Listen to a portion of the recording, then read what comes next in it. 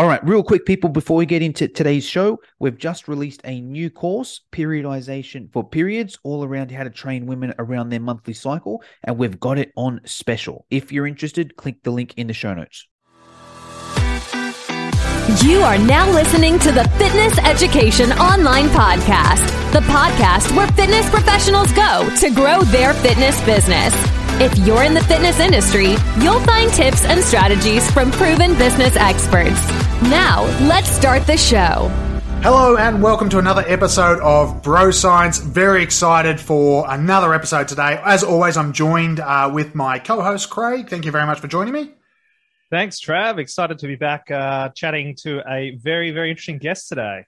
Yes, this is one that we just chatted before we hit record, saying that for me it's sort of a very selfish reason I got him on, because it's something that I want to learn about, and I know plenty of fitness people want to hear about because it's something that gets asked and brought up a lot, and it's around wearable technology. So we've got the special guest all the way from the other side of the world. We've got Rob ter Horst, who is from Holland, our father country, we were just saying, but now based in Austria, doing a PhD biological data analysis. You can find him on YouTube, The Quantified Scientist, fast approaching his 100,000 subscribers. So make sure you go over there and subscribe, and he'll get his silver plaque, and he'll have that on his wall somewhere, I think. I know a little bit about that because my wife's chasing her 100,000 as well for her YouTube channel. Wow. So she's a little bit behind you, but she's going to get there, and she'll get her little plaque and sits on the wall. Rob, thank you so much for giving up some time this morning for you to chat with us. Very excited to hear from you today. Nice to be here. Thanks for inviting me. So first up, just give everyone a little bit of a 101, who you are and how you landed in the space of, those who aren't visual on this, I can see you've got at least a ring on, you've got a watch on, and I think you've got another watch on. There's 3 or 4 rings on. How did you land in this space on wearable tech? Yeah. So there's multiple aspects to it. So it started originally, so I'm a data scientist. So I like data analysis, so I like numbers. And it started, the inkling started with me trying to explain to my parents what data analysis was, because they didn't know. I wanted to explain what my job was, which is biological data analysis, but I got stuck explaining the biology. And then they were sort of tired of it, and I never got to explain data analysis. So I was like, I can collect data on myself. They will understand this by default, and I can explain the data analysis. So I bought a Fitbit, and then I started also tracking my music listening automatically on Spotify. And then I did an analysis where I could plot my heart rate versus my music listening. So I could see that at Iron Maiden, I had a higher heart rate than with Bob Dylan, mostly because I do different activities during these things. But then they at least understood that this is what I do. I connect different data to each other, try to interpret it. But then I got fascinated by the whole idea of learning things about myself. So I started expanding that. I bought a blood pressure monitor, an oxygen saturation sensor, and I wanted to track this over time to see how do things vary in myself over time, and can I learn from that? And then I started talking to other scientists. So as you said, I was doing my PhD in the Netherlands, and I started talking with some people who are brain experts. And we were chatting, and they were like, oh, we can do like weekly sleep analysis on you and then do a brain MRI the next morning. So for the last 3 years now or so, I've been getting weekly brain MRIs, and we want to connect that to sleep patterns. And so in Austria now, I'm still getting brain MRIs every week. So that's like the scientific part of it. But then there's also a lot of parts that I can track myself at home. So I bought different Fitbits, but in doing that, I found that there was very little information on the accuracy of sleep tracking of these devices, on all these aspects. And then since I was sort of into it, I was like, okay, I want to add to the platform at least this knowledge, like what the sort of a scientific test of the different wearables, so people also know, are the health metrics of these wearables any good? And the limitation there is, of course, that it's only on me, because I can convince myself to do all this crazy experimentation. And I'm trying now to expand to different people as well. But that's the caveat with all these analysis.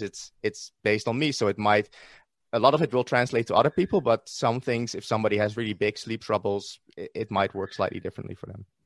Just really interesting because in my area, so as a doctor, you sort of get this very cross-sectional analysis of people and their sort of biological metrics. So you'll see them once and you'll get one heart rate and one blood pressure, and we always sort of say that it's really not a good indication. It's just that single slice, and we're not actually seeing what's happening the rest of the time. So it is really interesting how it's evolving, and all these things that would have been inaccessible to someone several years ago, they can have on the palm of their hand or around their wrists or on their finger. But the really interesting thing is, there's obviously a lot of marketing in these areas. There's a lot of gimmicks, a lot of claims made, and it's really cool that you've sort of self-proclaimed yourself the guinea pig to test out and work out is there truth to some of these things, and what's the accuracy. So it's very interesting. That actually leads on to what I was going to ask. I assume these companies, I don't know,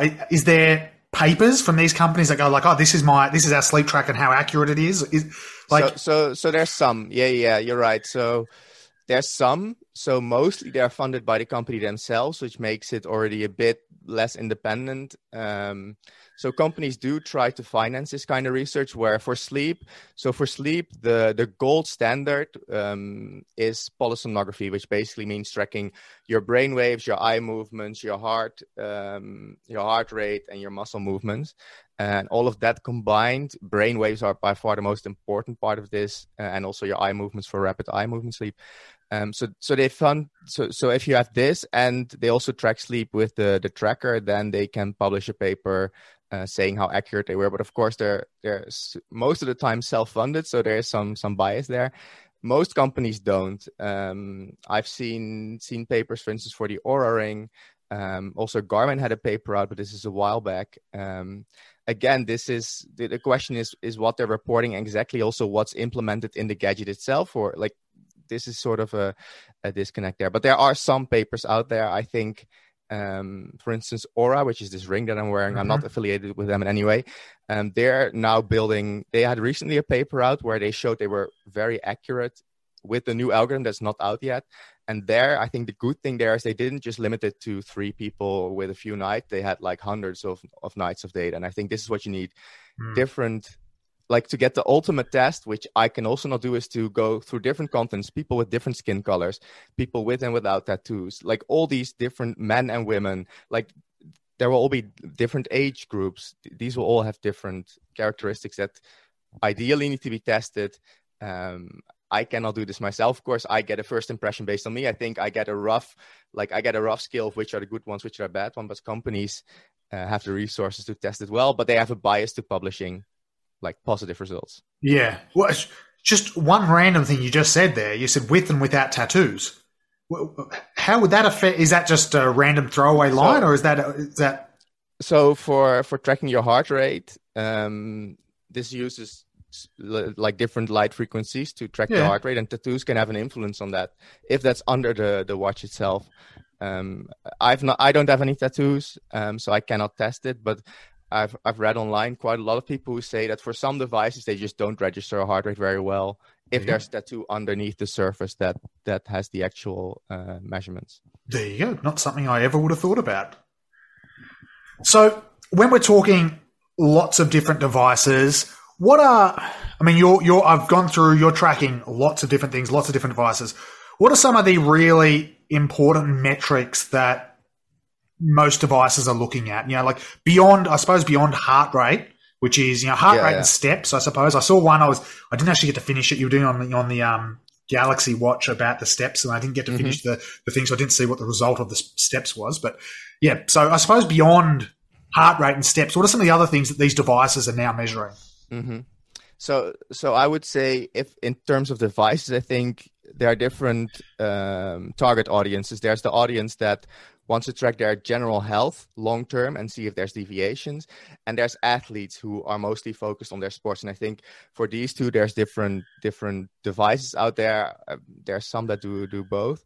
If you take the Oura Ring that I talked about before, this is mostly a health tracking thing. So this is very much focused on what your general stats are throughout the day. So it will be able to measure, the new version, your oxygen saturation. It measures your heart rate during the night, your heart rate variability. So I don't know if you've heard of this before, but heart rate is basically how many beats per minute in really simple terms, and heart rate variability is how stable that distance between heartbeats is. So you can have exactly 60 beats with 1 second in between, or it can be 1.2 seconds between this beat, and then the next beat is 0.8 seconds away.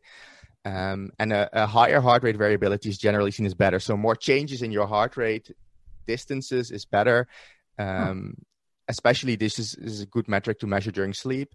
It measures temperature, for instance, also during sleep. And so the HRV measurement, I know briefly about it. I'm surprised, like it's the opposite of what I would have thought. I would have thought a more consistent HRV is what they were looking at. So that shows how little I know about it. So but is that at resting typically, or is that also like during elevated heart rate periods? So I think so. I know less about it during sports, but I think some people use it in their recovery after a sport. They measure it there. That's how I'm sort of vaguely familiar with it. Yeah.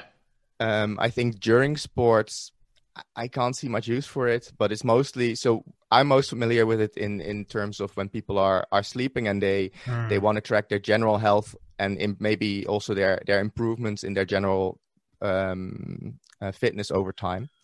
I think it probably will be more reliable with slower heart rates, obviously, because exactly once you're exercising, your heart rate's up. There's less space for there to be significant variability. I think one of the things that you sort of think about when you're thinking about the way the heart is functioning is you've got the sort of opposing forces that work on the heart. So like the stress response that brings the heart up, and then the opposite sort of these are the sort of autonomic responses. So you've got the sympathetic system, which is driving that fight or flight, and then the parasympathetic thing that's sort of calming. They're always in balance. So the thing that you want to have in a healthy heart is a heart that can respond to those changes. And so I think that's probably the best way to sort of think about it, Trav, is you want your heart to be able to kick up a gear and slow down and relax as possible. And that's that variability that shows you've got a bit of an adaptable heart, and it's not just ticking away like a metronome, although that, it sounds like an effective way, but it needs to be able to respond to the dynamic existence of life. Yeah. Yeah. And I also think it's to some degree related to stress, where if you're more stressed, your body just gets more like in focus. And I think it's good, especially during the night, that if your body is really relaxed. And it's been shown that heart rate variability is very much correlated with resting heart rate. And this you want to be low. So the lower your resting heart rate, the higher your heart rate variability in general. There you go. Very interesting. So we had temperature. Yeah. We had, before I digress oxygen there, saturation. Oxygen. Yeah. Yep. So oxygen saturation, what is that? What's the general purpose of that? So I think where it directly makes most sense to people is if you have some kind of medical condition coming on, so some respiratory disease, like in some cases it could be COVID, where you see this going down. And if you have a device that measures this during the night continuously, reliably, it could warn you like, hey, it's abnormally low, maybe something is up, go check it out. And people shouldn't freak out immediately when they get one metric off, but it's a first indication that something's wrong. So in hospitals, it's often used just to see how, but I think Craig might know this better. It's used more for tracking patients, basically how well they're oxygenated. Yeah, definitely. So it is something that we would see more change in people who are unwell. But the interesting thing is during sleep, we think about things like sleep apnea, and that's when people are not breathing during their sleep, and that might be one of these real benefits of these health trackers, because routinely it's not unless we do a formal sleep study that we can pick up something like sleep apnea where they're not breathing regularly through the night and their oxygen saturation is dropping down. So we've now got a widely available way to pick up on those things early that can actually be really quite a good public health intervention to pick those up, because I guess it's a bit of one of the hidden things that we don't necessarily always pick up on, and it actually has massive impacts on people's health. Yeah. And with sleep apnea, they're now often also using other ways to track people's breathing, and then they can directly detect also when people stop breathing, basically.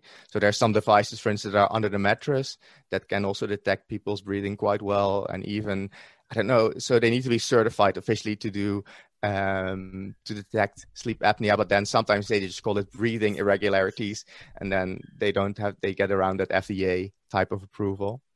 And they use, so those are sort of raw metrics that are measured, also breathing rate, but then they use this, for instance, to try and estimate sleep stages. So sleep stages is not something you can, like, we sort of invented it in a way, right? It's there physiologically, but we termed these things, certain things like light sleep, deep sleep, are actually slightly more complicated than that. But the simple versions are light sleep, deep sleep, REM sleep, and then awake. And a lot of these trackers track that, but they cannot directly track it. They need to measure all these other things and then have some kind of algorithm that estimates what it actually was. So, for instance, during REM sleep, you're frozen in a way, like you're paralyzed, and heartbeat changes. Like in deep sleep, your heart rate is probably lower, but you're also not moving so much. Whereas in light sleep, you're more active. And the downside for these devices, they have to measure it at a point that is very far away from your brain. The best way is to get also the brain waves, and these devices have to develop algorithms that can use all these other metrics to then try and estimate these sleep stages.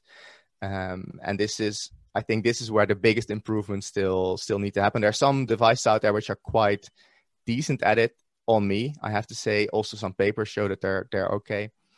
But a lot are also, I feel, sort of random almost sometimes, or not completely random, but enough that it doesn't tell you much. Yeah, interesting. Yeah, that's actually how I started looking at the Oura Ring, because I was like, I'm interested in like my sleep and how it is, and then I'd read that was a highly accurate, or one of the more accurate ones. So that's sort of where I'd learned about the Oura Ring in general.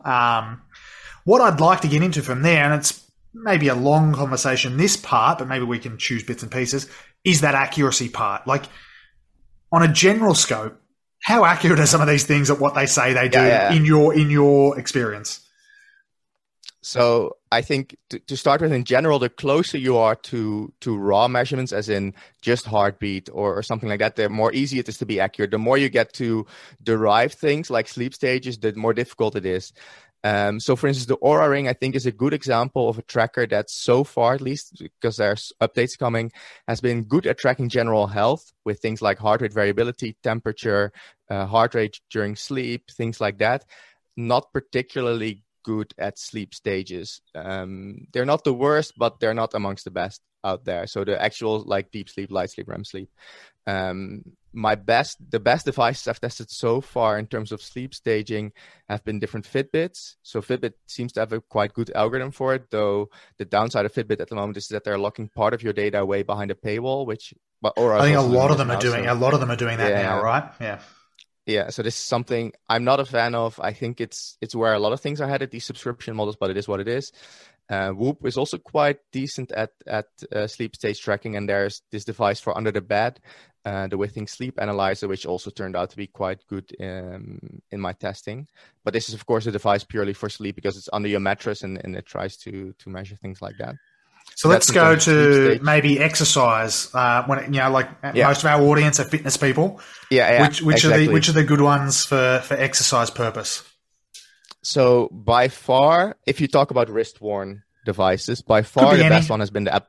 Yeah. So if we start with wrist-worn devices like watches, the Apple Watch has been the best heart rate tracker by far. I don't know how they do it. I think from what I read, Apple put a lot of effort into making sure that under different circumstances it works well. And also that you don't need to wear it super tight compared to some other devices. Then there are some recent devices that are doing quite well. The Huawei Watch GT3 that I recently tested did surprisingly well. These names are sometimes also confusing to me. For instance, the Huawei Watch 3, which came out around the same time, is not doing well, and the Huawei Watch GT3 is. So that's kind of a confusing thing. Then I had the Garmin Venue 2, which did quite well on me.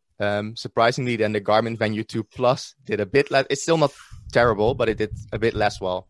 And I have to sort of explain, I'm testing this usually during 3 types of exercises. The first is the easiest one for most watches. This is a static exercise, indoor cycling. So this is the generally easiest thing for watch to do. There's not much tension on my arms. I'm not moving around too much.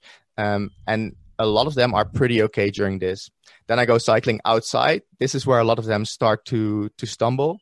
And then weightlifting is by far the most difficult thing for a wrist-worn wearable to track.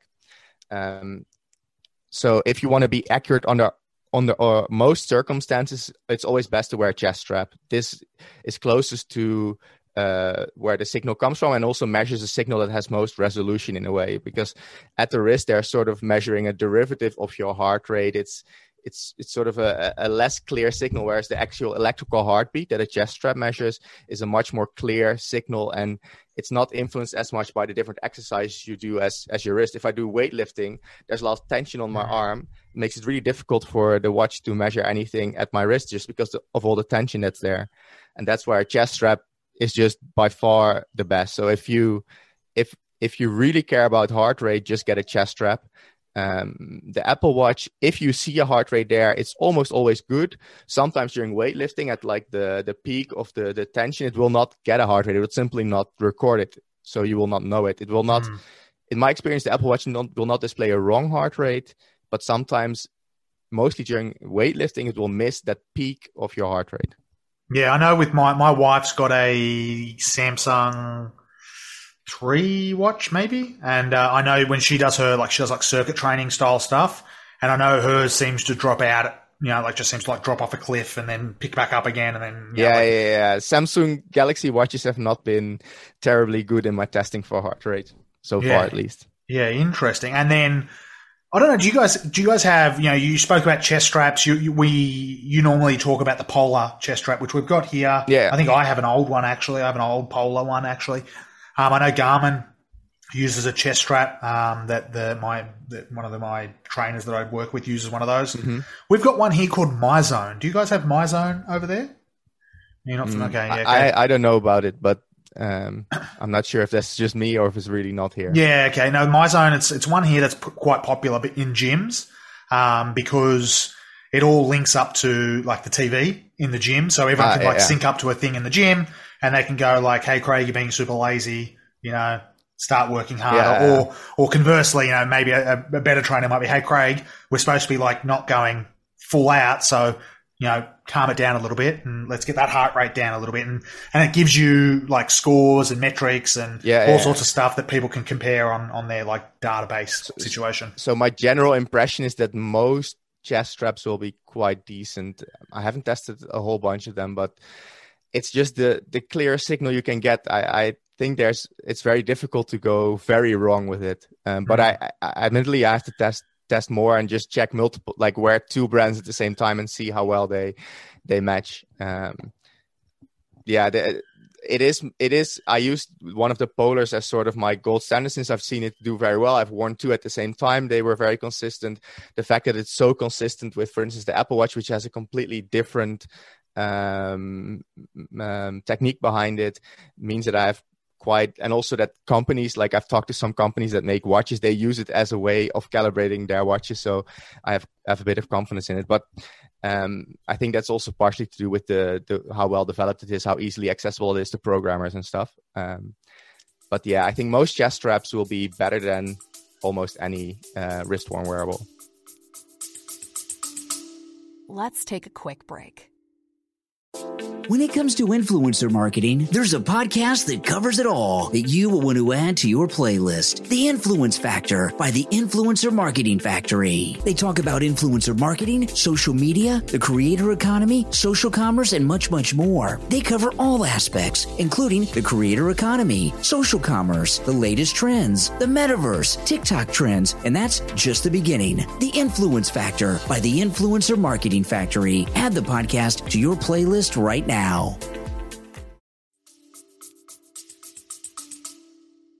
There you go. And I think, for me personally, the chest straps is the one that I'm kind of vaguely interested in, but it's sort of a bit painful to have to put a chest strap on every time, right? Yeah, exactly. The Whoop's the one that I'm most personally is the one I'm leaning towards. We'll get your thoughts on something like that towards the end, but things when it's weightlifting, I think things like watches and rings become sometimes can almost become problematic because they can get in the way a little bit with what you're doing as well, which is also problematic.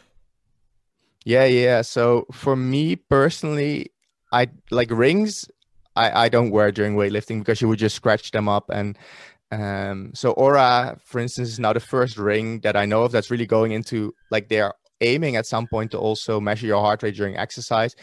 I don't know if they're going to want to do that during weightlifting because you're just going to mess it up completely. I don't see that happening.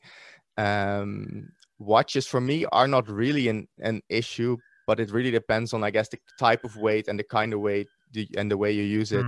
I've not really had it touching anything, but I don't know how you experience it. When do you feel like it becomes a problem? I use kettlebells a lot. So with kettlebells, anything on your wrist is pretty problematic, and so for me that's one of the main reasons I'm not a watch wearer in general. So I've heard the same from friends who go climbing, that they forgot to take their fitness tracker off, and it just got all scratched up just in the first half an hour. So there you really, so there's Whoop, for instance, but there's also other brands like Polar is making some devices with a similar type of technology as is in a watch, but you can wear it on the arm, for instance. Yeah, I think Whoop's got that as well, from what I was looking at. You've got you can wear the tights or something, you can put it into tights and stuff like that. I haven't they call it, I think, anywhere, as in you can wear it anywhere, but then wear with the wearing. So I've tested it on the bicep, so I'm wearing it under the shirt here. It has a biceps band. The old Whoop, the new Whoop also works quite well. During weightlifting, again, it's just the most difficult thing. Even there, if you're wearing it here and you're doing any kind of back exercise or something and there's tension on your arm, it will just struggle more. How long have you been doing this for? We probably should have asked that at the very beginning. How long have you been wearing? How long have you been wearing? How many devices have you got on at the moment? At the moment, so I'm testing 2 of the Garmin's at the moment. So I'm wearing 2 Garmin watches. I'm wearing 3 Oura Rings, testing the old version against 2 of the new version on a more tight finger and a less tight finger. I actually cycled in. I'm at work at the moment, so my day job is a scientist. So I booked a meeting room, because for me, this time is a working day time. So I'm wearing a chest strap still, because when I cycle in, I always test the watches as well. So my ride to work is about 25 minutes. So I'm still wearing the chest strap from that. I'm wearing the Whoop. That's about it now. I used to wear a necklace that measured sunlight exposure, because I wanted to see how that influenced my sleep. I got the new, it broke. I got a new one. I still have to install it. I used to wear something that measured my breathing rate, but that broke as well, and they don't produce it anymore. And I used to wear something around me that measured the air temperature, because I wanted to see if outside temperature had a big influence on my behavior and performance. But that was just such a bulky device. It was like this big. I don't know why they made it that big, but I just got sick of wearing it I had it on the belt of my pants. And after a big day, too much. After a big day, you head home, you put on your EEG sleep monitoring device. Your blood pressure cuff and everything else. Yeah, wow, you must have a very good way of organizing all your gadgets. Yeah. You need to. So this is also, because it's also still part of that scientific project where I want to track myself long term, and where I'm still getting the MRIs for each week. So I also used to take poop samples each week, because I wanted to measure my micro. So I took about 250 poop samples that are still in the minus 80 freezer here. And you keep those ones at work, I hope. Yeah, they're at work, and I don't have a minus 80 freezer. And the worst thing I'm wearing, the craziest thing I'm testing at the moment, or I'm using to test the Oura Ring, is there's this pill you can take. That's a blue, like the Magic School Bus sensor. The Magic, yeah, exactly. Yeah, we used to have that when I was a kid. But yeah, you take this pill, and it's basically a temperature sensor. So you swallow it, and it goes through your whole digestive tract, and you wear a belt, and it will capture that signal from the pill, and it will measure your core body temperature, because a lot of these rings also measure your temperature during the night. So I want to measure that. The craziest thing is that these individual pills, they're like $20-$25 a piece at the moment. So it's a startup company, they're prototypes, and they're kindly letting me lend the device. But in order to... Do they ask for those ones back? No, not those ones, but I got 10 from them, which is super kind, and I'm still borrowing the belt. But because I only had 10 and I want to test it for more nights, I insert it the other way around, and then first thing in the morning I can collect it again from the toilet, which is like the craziest thing I've done so far. I do it very, I of course clean it, and I have some tweezers to get it out and stuff, but that's the most dedication for me. That felt like the most dedicated, going through my excrement to find back the pill. and then I clean it with alcohol. But then, that is science. That's the joys of science. When I told my colleagues, they're still making fun of me for it. But it's got to get some kind of nickname out of that. Yeah. So how long have you been doing this? So the whole self-tracking thing started in 2017 somewhere. So then I bought my first Fitbit, and then it sort of expanded in early 2018 with the MRIs and stuff. So that's when the MRI started, and since then I've been measuring everything daily. So at the height of it took me about 11 hours a week to just measure things on myself. At the moment, I reduced it a bit, so I still do some measurements. I have a lot of these continuous measurements. I get my MRIs. I do daily morning and evening questionnaires to have subjective stuff on myself as well. But yeah, at the moment, I think it maybe just the measuring part takes me a couple, like 4 or 5 hours a week or so. But then doing the testing and the data analysis for YouTube, which is a separate branch of what I do in my head. Like YouTube takes me like 25 hours a week to do the testing, making the videos, everything like 25. And then I have my day job, which is also 45 hours a week. So I need to be very, very efficient with the things that I do. Yeah. Wow. So the next question, Craig, you got any questions, Craig, at all? Yeah, I'm interested. So with the MRIs that you're doing, are they functional MRIs that you're getting, or what? Yeah. So they're both structural and basically the brain activity to translate it for people. So the first part is purely structural. The second part is brain activity. It's not that anything is injected, but it's measuring brain activity. And for the first part, I can be asleep if I wanted to be, and the second part, I have to stare at a cross for 20 minutes or so, and they're doing all the scans. And we want to connect sleep and sleep quality to how the brain functions the day after. Yeah, wow. That's so, I'm sure you're probably familiar with Matthew Walker, Why We Sleep. Yeah. And I remember just you talking about that, it reminds me of when there's a bit in the book where they talk about learning the piano, and they study the piano and then they go and have a nap, and then they come back and have to do something again afterwards. And the people who went and had the nap had the much better recall of I don't know whether it was the piano or flashcards or whatever it was. Yeah. It's all about how you actually learn new skills while you sleep, as opposed to. Or you imprint them solidify. I don't know what the word for it is. Yeah, exactly. Yeah, I think really the example he gave was people made X amount of mistakes, then they had to sleep and they stopped making the mistakes. So it's the whole idea that when we sleep, we actually lay down those pathways for learning and understanding new skills. So it's a very interesting plan. Have you got an end date? How long are you planning on maintaining this for? Especially the pill. I want to do it as long as in my ideal world, I would do this for the next 40 years because I also want to see how the aging brain changes. Basically, I want to find out what happens. So now I'm 33. I want to know what happens when I'm 40, when I'm 50. Like, how does that develop over time?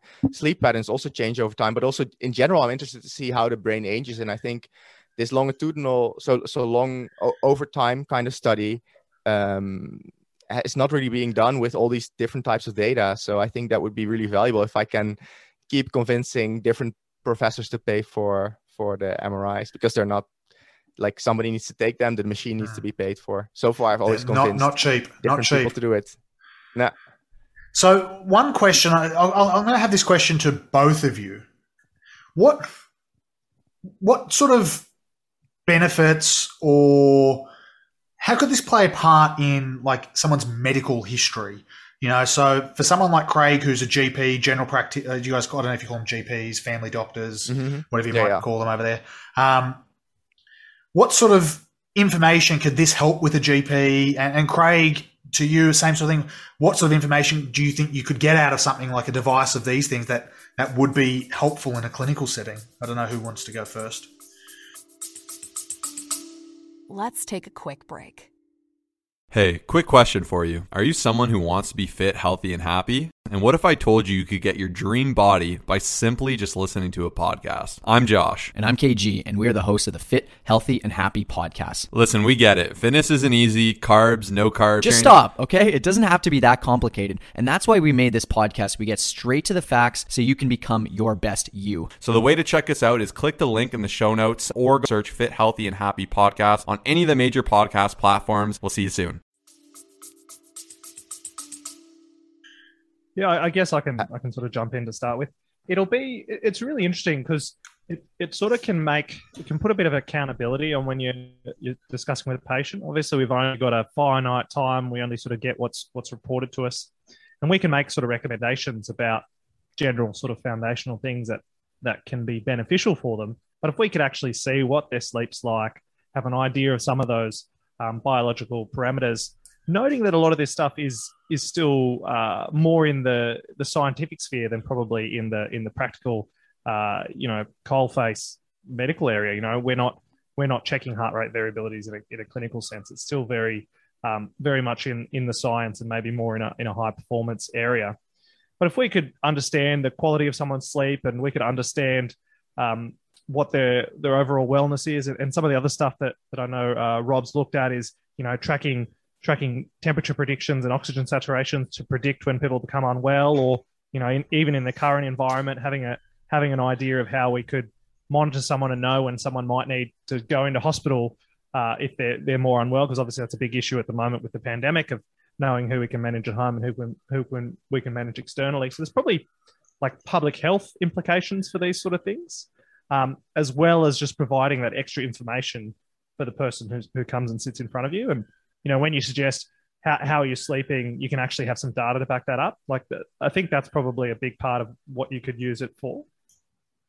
Yeah, and I think so. When the moment you get to patients, you're already went to the point where somebody's sick or significantly has a problem. I think before that, it can be used for prevention or general health tracking. Like people, the simplest thing is people are more accountable for their sleep. For instance, like if you see on your screen you are in bed on average for 6 hours a night, that's already, like, that was for me already a major psychological impact when during my PhD. So I finished my PhD a year ago.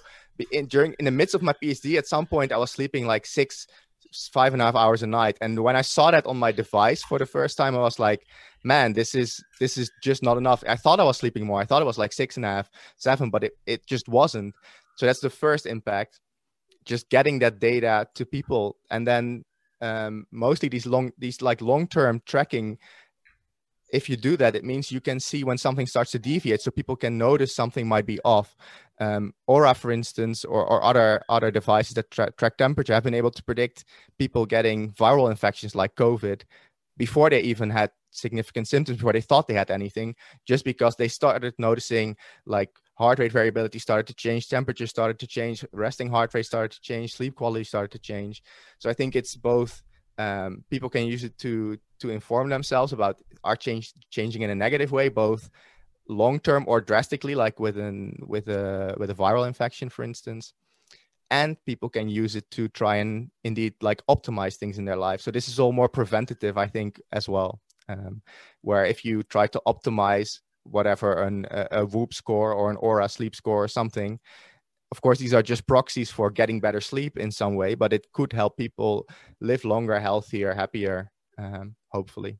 Yeah, really interesting. One thing you mentioned about the sleep stuff just brought it to my mind. So it's part of our stuff that we used to run boot camps, and we coach people to run boot camps, right? And what we do is we typically have challenges built in throughout it's a 10-week program. One of the challenges we do is a sleep challenge, and basically it's like, hey guys, what we want to do is make sure you're trying to get at least 7 hours of sleep a night. So we really want you to focus on. We do some sleep hygiene sort of stuff around it, and then like make sure you're in bed at whatever time and waking up at this time, and we really want you to focus on that. And, you know, like if you've got a device, you know, track your device, whatever. One thing we found, which comes from a lot of people, is they actually get like anxiety around tracking their sleep. And they find, maybe it's because they're only doing it for a week or like a couple of days, but they get this anxiety around like tracking their sleep, and they find that they sleep worse. I presume you're over that now, 5 years in. Yeah. So I never had much of that, but I can imagine it. I do think if they get used to it, it becomes normal. I expect, but I don't know. I hope they get used to it. I expect most people will get used to it, but my mom is the same. Like, I was talking with her and she was like, oh, can I borrow one of you, or can I have one of the watches that you're no longer testing, because I want to use it. And I was like, oh, what do you want? Like accurate heart rate or anything?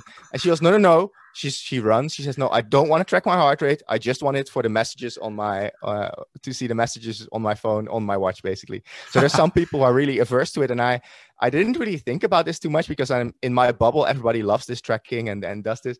But my mom, for instance, she doesn't want to see it. She even hates taking it. Like, she has to take her blood pressure because she's prone to high blood pressure, but she hates doing it. But I think she got used to the blood pressure thing partially, and I think sleep tracking most people will be able to get used to. But I don't know if Greg has any experience with that with his patients. Yeah, I think so. Obviously, health anxiety is an issue. So it is a thing of all of a sudden you get this sort of Dr. Google phenomenon of people have extra information and small deviations, which are probably normal in the existence, might cause specific anxiety. In terms of, I guess, the issues with sleep, like one of the problems we do have is when we send someone for a sleep study in a sleep lab, it's such an artificial environment. And so getting a long period of data like you've been able to do on yourself, Rob, is really interesting because, that's now your normal. That's your normal routine. Whereas often, and as I said earlier on, often all we get is this tiny snapshot. So if we're starting to actually see the bigger picture of what someone's doing the other, 23 and a half hours of their day when they're not sitting in front of us, we might be able to get some more information and hopefully do some of that preventative stuff and optimize their health and get them, living healthier longer. It's a great idea. Yeah, so I think in general, without making them too anxious. Yeah, for sure. And like you said, having this single data point makes it really difficult to judge because you don't know their baseline. You don't know when they were healthy, what they were like. And people are very different, even with sleep. I know, for instance, that I'm a relatively efficient sleeper, but I really have everybody has most of their deep sleep in the beginning of the night. But from what I've seen, I have even more of a tendency to have that all very much in the first part of my night. So, I mean, I've learned one thing so far. I've learned that there's a pill. I've learned a lot, but I've learned there's a pill that you can take to track your core temperature. My question's going to be around, what else is there to track? Like, what's going to be the next frontier on some of this stuff for let's just keep it maybe general population side of things. Like, what's the next thing that you think could be around the corner? So I think one big thing, like a measurement that's there but not really accessible to most people yet, is continuous glucose monitoring. So nowadays, if you want to measure, like diabetic people with diabetes have to measure their blood glucose to know when to eat, when to take insulin. Like they can keep that nice and level baseline. But nowadays there's continuous glucose monitors, which are basically small devices that have a small like Teflon needle in a way that goes into your skin that can continue, like every 5 minutes it samples what your blood glucose is. But I think the moment you can get that without the needle part, the moment it's built into your Apple Watch, that's when people can also try to prevent having glucose spikes and then glucose dips afterwards. In general, I think the idea is, but maybe Greg has more knowledge about this too, it's even with diabetic people, they want to keep their levels stable, but also with healthy people, having too many variations in a day can really impact your also your energy, but maybe even your long-term health, though that is still very, very debatable, I think. Let's take a quick break. Hey, Bar and Grill fans, it's Jim with Madhouse Bar Talk, where me and my co-hosts sit around and talk about the things going on around Madhouse Bar and Grill in Elyria, Ohio. The whole conversation is unscripted, uncensored, and unedited. Anywhere where you stream podcasts, just remember, Madhouse Bar Talks, baby. Yeah, so it's definitely having that information would be amazing because those big spikes and variations, we know that they're not good for you. So from there, my next one is throw out a conspiratorial sort of world. Let's go health insurance. Mm-hmm. Like, is there a place in, like a health, because, like you said, a lot of this stuff is predicting, like if you're doing it long term on yourself, you're trying to improve your health, you're tracking your steps, you're making sure you have all this sort of stuff. Mm-hmm. Is there a future where your health insurance or something along those lines is going to be tied into, hey, you get your Apple Watch and, we're going to give you some lower premiums because you're hitting your 10,000 steps and you're sleeping 7 hours a night and, you're doing that sort of stuff. Do you see that happening I think it already exists to some degree. I think there were some life insurance companies that had some motive, like they were lowering rates for people based on their I think it was step count. I don't remember. It was a while ago, because basically the longer people kept paying their premiums, the better it is for them. And I've heard some stories about companies also trying to motivate their employees.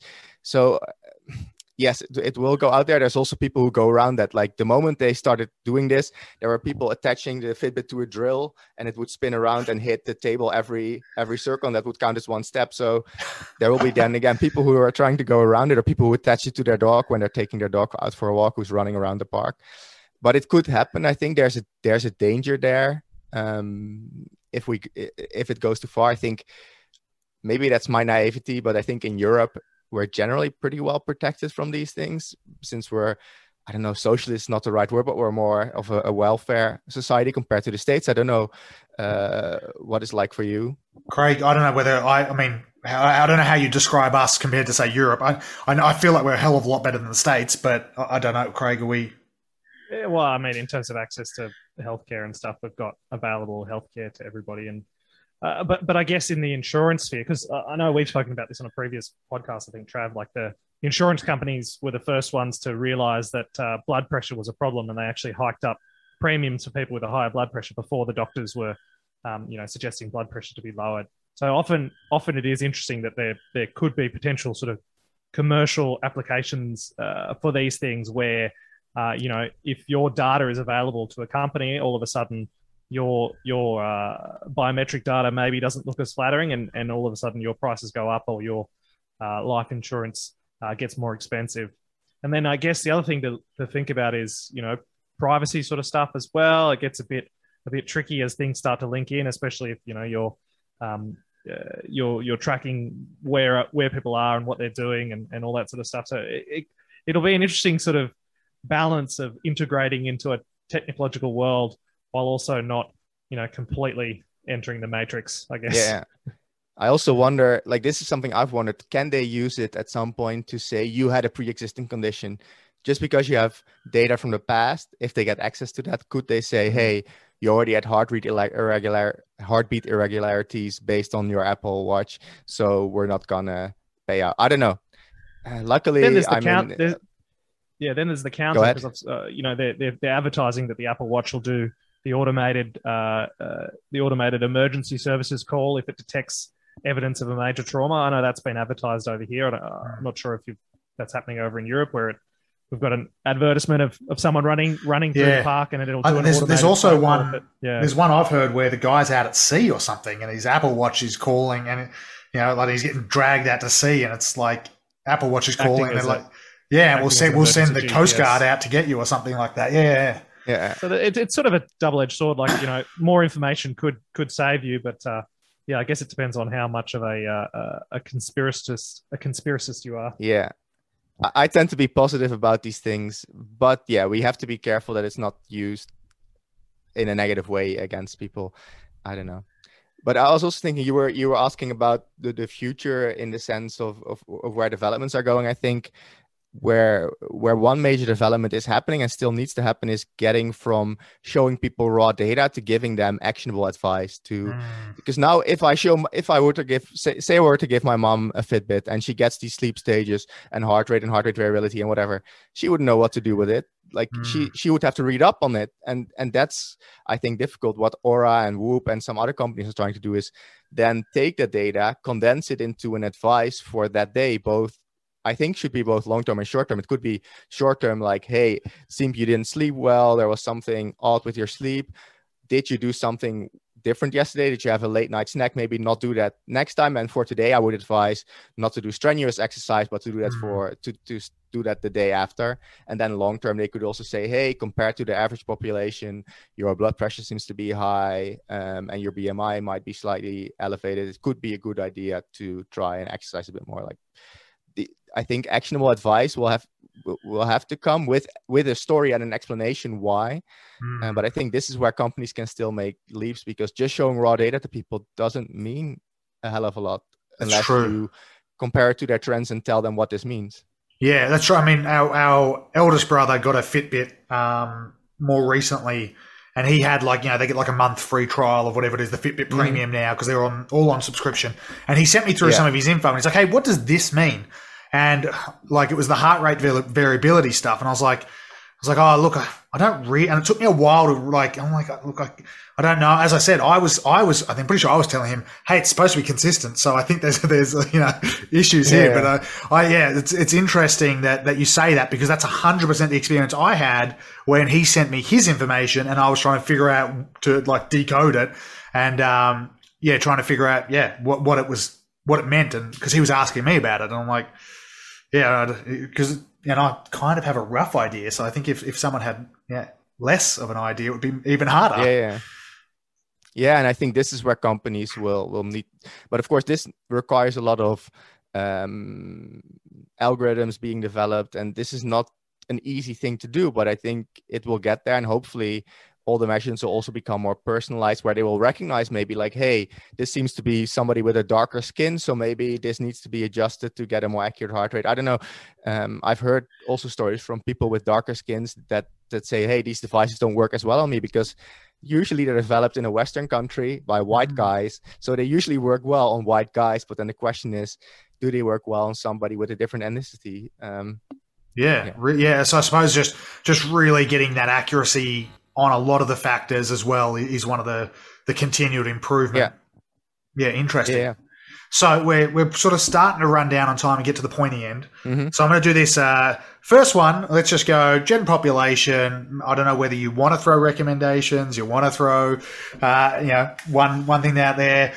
So I can tell you really briefly what my top trackers are in the main category. So for heart rate, if you want wrist-worn wearables, I would say Apple Watch is by far the best. The Huawei Watch GT3 also performed quite well on me, and the Garmin Venue 2 also did quite well on me. Those would be my top 3 at the moment if I just go by my head. Sleep tracking, Whoop strap, sleep stage tracking, Whoop strap, Fitbit, Withings Sleep Analyzer, and I recently tested a Garmin watch that also came close, but a lot of Garmin don't do so well yet. Then for health tracking, I think Oura is still a good recommendation if you just want to, if you're don't care about sports so much, but just about health tracking. Aura does a lot of good things there, just not the sleep staging, and they're not that much into the fitness thing. And for heart rate, if you don't want to wear it on your wrist, do a chest strap. Whoop strap is also decent. You can wear it anywhere.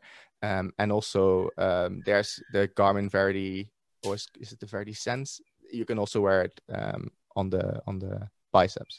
Okay, so okay. Again, you can defer from this question as well if you wish. If you're going to roll it into a readiness score, Whoop strap style, or your overall score, is there one that you think just goes if you're happy to wear it on your wrist, or is there one that you go, in my opinion, this is the one that I think would be the catch-all?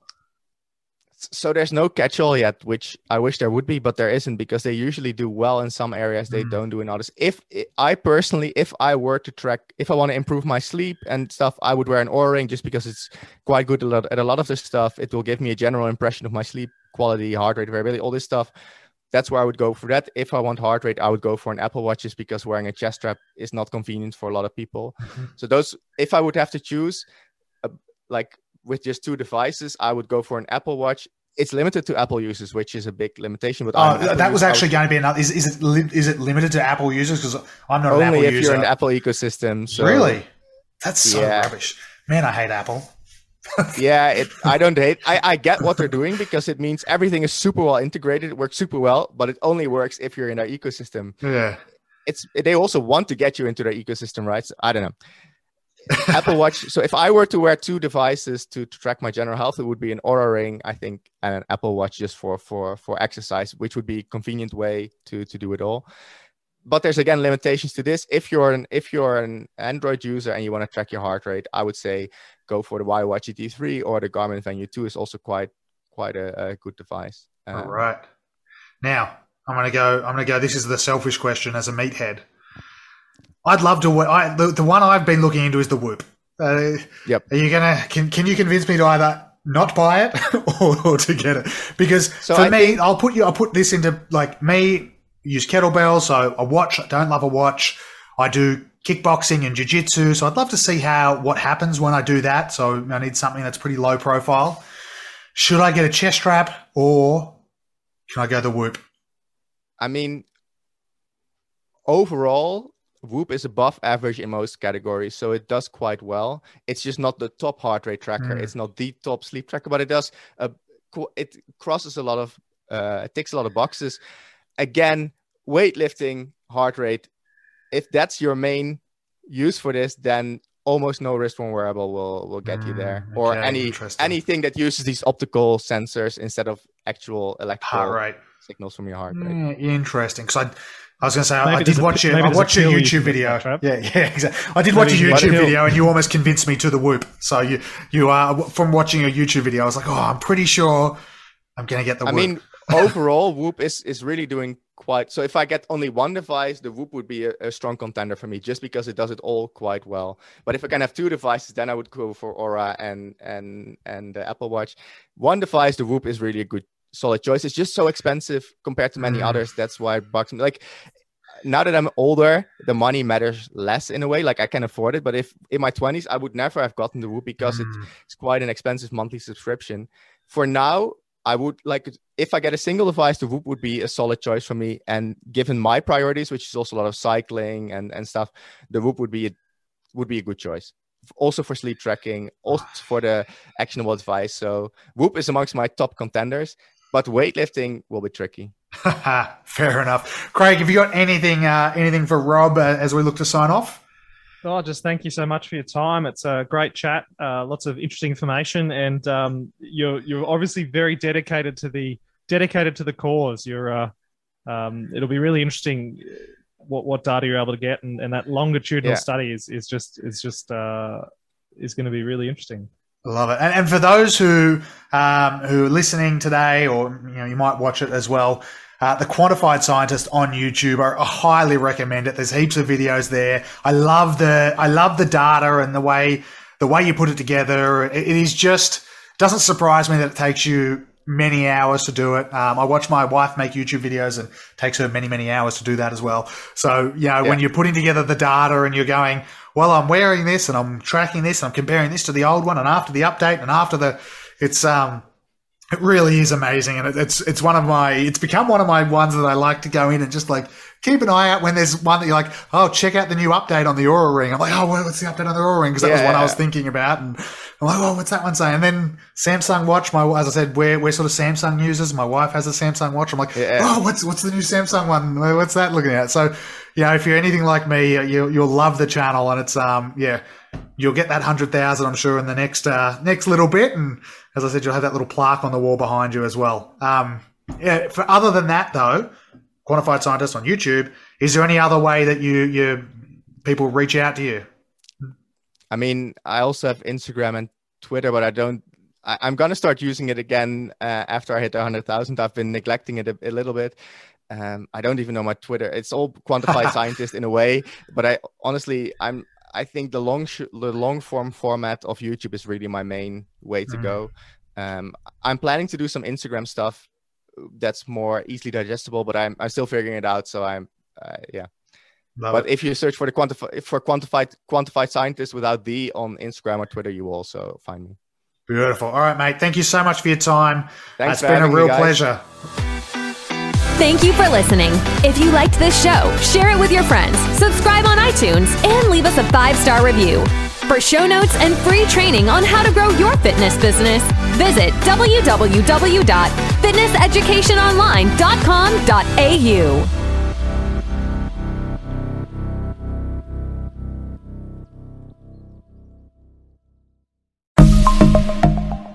Are you a fitness professional looking to provide your clients with personalised meal plans? Well, check out Mealsy, the ultimate solution for creating custom meal plans in just a few simple clicks. With Mealsy, you can say goodbye to countless hours spent on meal planning. Our Australian meal planning web app is designed to save you time and effort, so you can focus on what really matters, your clients and their success. Mealsy provides you with a vast library of recipes, all created by nutrition professionals. From breakfast to dinner and everything in between, we've got you covered. Whether you want to create a custom meal plan tailored to your client's needs or choose from our selection of ready-made meal plans, Mealsy has the flexibility to accommodate your preferences. So why waste precious time and energy creating meal plans from scratch? Let Mealsy do the heavy lifting for you, while you focus on delivering exceptional fitness services. Join the community of fitness professionals who have revolutionised their business with Mealsy. Visit our website at www.mealsy.com and sign up today. Mealsy, the smarter way to meal plan for fitness professionals.